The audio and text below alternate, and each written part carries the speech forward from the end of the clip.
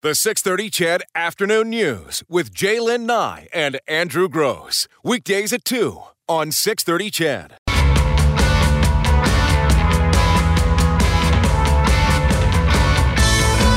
Dr. Gans Ferentz in studio with us for another edition of How Does That Make You Feel? We've been talking about dealing with tragedies and specifically with dealing with the emotions of those around us, particularly children. I want to walk back another thing that I said long before I was in radio, but I'll own up to it right now. Whenever I heard the expression to validate someone's feelings, I always thought, I gotta validate. Touchy feely. Yeah, I don't want to do that, right? But I've learned over the years. Surprise! Right, but I've, hey, listen, I'm still growing as a human. I know. That's right. I've learned over the years that when in something as simple as a customer service situation where somebody doesn't like the service they got, rather than go right to dismissing the complaint or explaining the complaint or coming up with an alternative theory as to how the complaint happened, if you simply stop and go, I get where you're coming from, it means the world. Oh, yeah. And I can imagine in dealing with a child's fear of the world, to dismiss it and say you're worrying about something that you can't control, it's stupid, don't do it, rather than say, I know exactly how you feel. That's got to be the starting point for that conversation. Well, you dismiss somebody's feelings, you're dismissing them. Do you know what I mean? That's how it feels, especially to a child. Well, it feels like that to an adult too. So when you can listen and validate, the person melts, right? They feel heard, they feel important, and then you can look at doing whatever else you need to do. And this is kind of the core of what's missing in general discourse nowadays in our culture, right? Is trying to understand where the other person's coming from and understanding that their position may be valid to them, whether you understand it or attempting to summarize their position for them. Right. Or before they're done. Right. Right. What are good validating words then? What are good validating responses to a child, to anybody really, when they're saying, Mommy, Daddy, I don't understand what's going on, I'm scared, whatever. Where do you start? So, the big thing is, the first thing is without words, right? It really is listening. That's the first part, right? But active listening. You can't listen and look at your phone, right? You can't listen and watch TV or read the paper. So you actually have to look them in the eye, especially with little kids, you want to get down to their level, so you're on their level, so you don't feel like you're towering over them. It's like, tell me how you feel. And they're talking about stuff, and you can maybe not summarize their feelings, but you can sort of feed it back to them. So the idea is to be really, really curious about what they're talking about. It's like, oh, so are you feeling scared, honey? Or does your tummy feel weird? What's going on? Tell me a little bit more about that. And so as you get more curious about it, they feel heard. They feel that what they're saying or how they're feeling is important, and they'll keep going. And they say, oh, I see. Yeah, your tummy feels all weird, and you kind of maybe have a hard time sleeping tonight. I get it. Yeah, I used to feel like that too, and sometimes I still do. And then you kind of validate that by saying, yeah, I'm like you. I've experienced that too. Once you do that, there is that sense of, oh, okay, they get me. All right. And so there's a relaxation in the nervous system. Their whole attitude changes, and then they're open to some guidance. And then they're open to hearing, okay, well, here's what we can do to help you be safe. If you're walking down the sidewalk, you can just kind of maybe don't listen to the music, maybe just listen to stuff around you. Maybe, here's what we do at school to make sure you're safe. We got fire drills, we got these procedures, whatever, right? And then they're much more able to hear and listen to that. But we as adults, we have that. I mean, everybody who's been in any kind of relationship has felt misunderstood at some point, okay? Trying to communicate something. I don't want to look over. Is Jay looking at me right now? Really hard, actually. No, just kidding. But it's one of those things where, just that little bit of, okay, well, tell me more about that. And just that willingness to hear and willingness to listen and willingness to understand. I would imagine that validation will go a long way down the road. Oh, totally. When it comes to somebody approaching me at the schoolyard to buy drugs, and I feel safe in dealing with and telling my parents about it. Somebody told me about this sex act. What do we do with that? Where does that go, right? Yeah. And you're able to have that kind of conversation, right? So, it does actually absolutely build the relationship. So, and the converse is also true. If there is a sense that you're not being heard, we tend, and I think this is an unconscious thing that we do, we all tend to dig in and try to prove our point. Unconsciously. We're not trying to. but we just keep going. We stay stuck. We keep crying. We keep pushing. We keep arguing, whatever it is, when we don't feel like the other person's actually getting us. Interesting. Yeah. Let me ask you this, because this is a bit of a grenade in the outhouse. But let's take that Toronto van attack, and let's take a child who says to their parents, I don't feel good about this, I feel scared, and the parent has done all that you've suggested. But at the end of that conversation, there's nothing those individuals on Yonge Street could have done to prevent that from happening. It's random, and they're still victims of it, and you can't lie to your child and say, it's not possible for that to happen to you. So how do you just get it past that last yard into the end zone?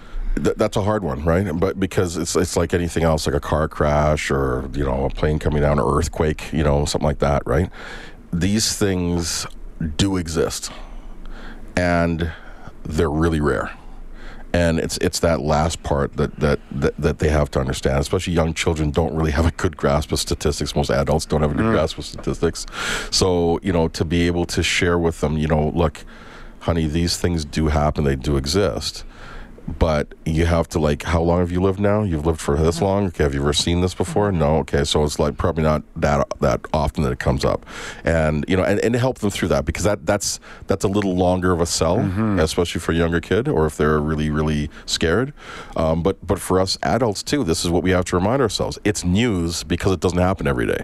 Do you know what I mean? That's why it's so sensational, because we're not used to it, which is good. We don't want to be used to it. Dr. Gans Ference in studio this afternoon. A quick break here at 3:44. When we come back, we'll wrap up this conversation. There's a couple questions on the text line as well that I'm going to throw it at you as well. Sure. Coming up to 4 o'clock on the 6:30 CHED Afternoon News. Yeah, it's flying by as it always does with Dr. time. Gans. Yeah. Dr. Gans Ference, you can find him online at drgans.com. Lots of great information there. And if you're ever wondering, you want to go back and listen to the conversations that we've had over the past couple of years, you can do so on the 6:30 CHED Afternoon News page on 630ched.com. I'm like, it's not the Facebook page, and they're all listed there, so you can go check them out there. So finally on this one, I guess the big one is, coming back around and making sure just that the kids know that you're there for them all the time. Yeah. So all the stuff we've been talking about with validating their feelings, taking time to get at their physical level when you're talking to them, actually bringing up the conversation that there's something going on and you're willing to talk with them about that, all helps them to understand they're loved. And so anything else that you do to help them know that they're loved, like bringing in the other type of energy. Hey, let's go for a walk. Let's let's go hang out. Let's play a board game. Let's watch a funny show. All that stuff helps them to feel that they're safe and they're loved, and that is that's one of the best protectors you can give them for what they face in terms of the information coming at them, right? So letting them know that, and then do like other family activities, like so one of the things that can help us as adults, but it's great to do with your kids, is do something active that shows some compassion. What we find is when people are going through stuff, even if they're actually physically in the trauma themselves, not just like witnessing it or hearing about it, when you can do something nice for somebody else, if you can take some food to a neighbor, volunteer at the food bank, give some blood, shovel someone's sidewalk, or cut somebody's lawn, I guess now, or rake it, I guess. Helping somebody who's in need. Doing something active helps to bring back that sense of control, that sense of agency in our own lives that we lose when we either go through or witness a trauma, because that's one of the things that is lost, and that's one of the things that if it's not there, that sense of helplessness is a key component to developing post-traumatic stress disorder. Is when you pair up trauma with helplessness, it's a bad combination. So you want to give yourself that sense of agency, that sense of control and autonomy in your own life in whatever way you can. I don't know that we have enough time for this, and if it's not possible, let's put it over to another show. Okay. But with the events that have happened over the last few days in Toronto, we've talked to one terrorism expert here at the University of Alberta. We've read the words of another, and they both refer to what they call leakage. And so signs, in other words, that somebody in your life or in your circle of friends is possibly getting to the point where they could commit an act like this, that it's often not as a result of any kind of criminal background or affiliations, but that there is leakage, that their Facebook page seems a little darker than normal, or and the idea being that when you see that, to tell somebody or to reach out to them. But what are we looking for? And I realize it's a huge question with very little time left, but are we just looking for behavior that's not normally their behavior? Well, okay, so this we may need to talk about this more at another time as well, but you are looking for things like isolation. Isolation's a big one, when they start to pull away and stop connecting with their normal people. Changes in behavior that seem out of character for that individual. But I was talking to somebody this morning, and they're saying, when you're with somebody, it's like a slow creep. Do you know what I mean? Because it's like you're watching the grass is growing, you don't see it growing because it's growing so slowly.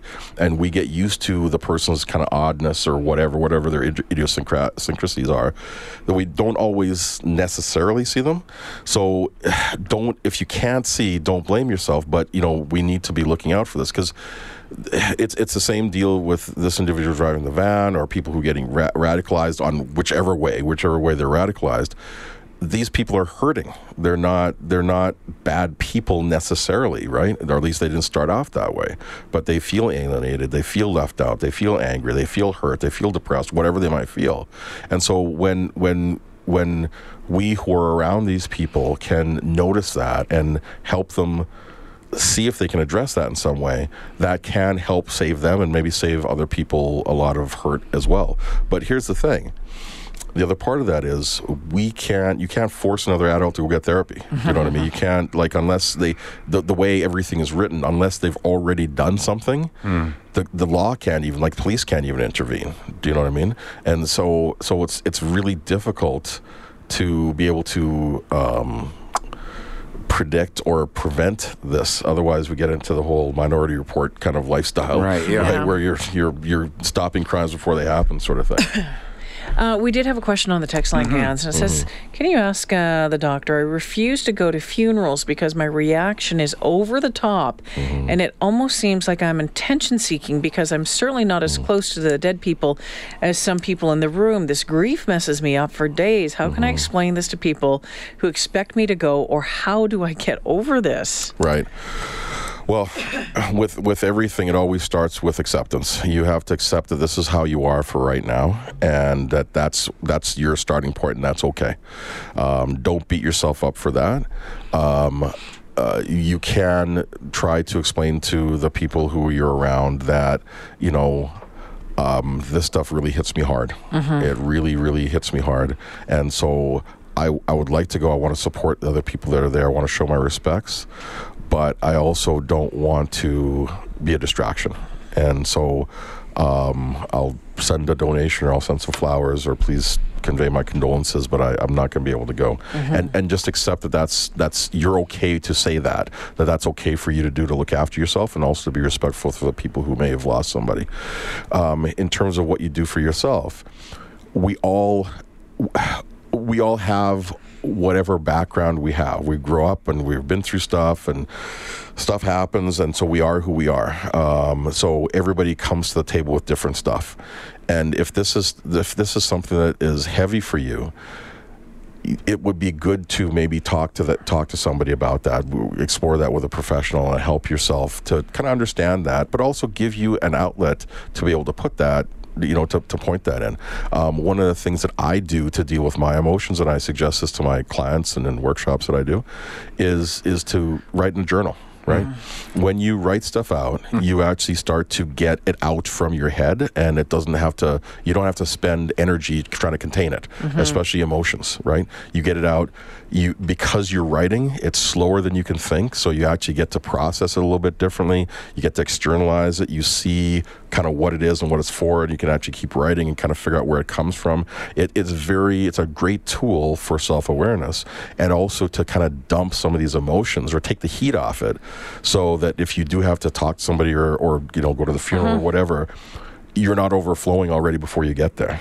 Well, and because sometimes, again, as you said, we all come to the table with stuff in our world. And when we walk into a funeral, we're coming to a funeral with a lot of stuff, possibly in your past, in your current, whatever. And when you're in a sad situation, it is very easy for the banks just to break right down. Right. And so, maybe, you're not necessarily dealing with just that. Yeah. You're dealing with something else back there as well. And again, that's okay. It's just you don't have to spend all that energy trying to contain that or letting it poke out, right? And this is the thing. I mean, this is what shows up with anger sometimes, or with with people who are really, really emotional. They say, "Oh no, I'm too emotional." Well, what we do is counterintuitive, because we try to contain it, and then it spills out when we're not looking, or when we're not, when we don't want it to. And the idea is, if we deal with stuff early when there's not a lot of heat on it, then it's a lot easier to deal with. Somebody said, like, trying to contain your emotions is kind of like keeping starving dogs in the basement. The longer they're down there, the more vicious they get, and so you're scared to open the door to throw some meat down. But the longer the more fear you have, and the less you open the door, the more vicious they get. So the idea is we need to start to feed the dogs early. Wow. Feed the dogs. That's a good one. Write that one down. Before we run out of time, when's your book coming out? Yeah, so we had a little bit of delay with the printing, but didn't pay the bill, or if only. It didn't print quite right, so I had to send it back. But it's coming. So probably within the next, for sure within the next month. And the name of that book is? The name of the book is the Me Factor: Your Systematic Guide to Getting What the Hell You Want. Nice. And if anybody's interested in pre-ordering that, go to my website, drgans.com, and there's places on there you can join the list. All right, sounds good. The hour always goes by far too quickly, Gans, as you well know. I always enjoy it too, guys. Do you? Oh, yeah, absolutely. Listen, go on record. You don't feel as though you have to. we always talk about how therapeutic it is to have you here in studio. But we agree with everything you say. So does that validation help you? It does immensely. All right. My bill is in the mail. Dr. Gans Ference, you can find the website, drgans.com. You can find our previous conversations at the 630ched.com website. Just go to Afternoon News, and it's all right there. Lots of them. I think they need to be labeled still, but there's lots of them there. Thanks, Gans. Thanks for having me, guys. The 630 CHED Afternoon News with Jaylen Nye and Andrew Gross. Weekdays at 2 on 630 CHED.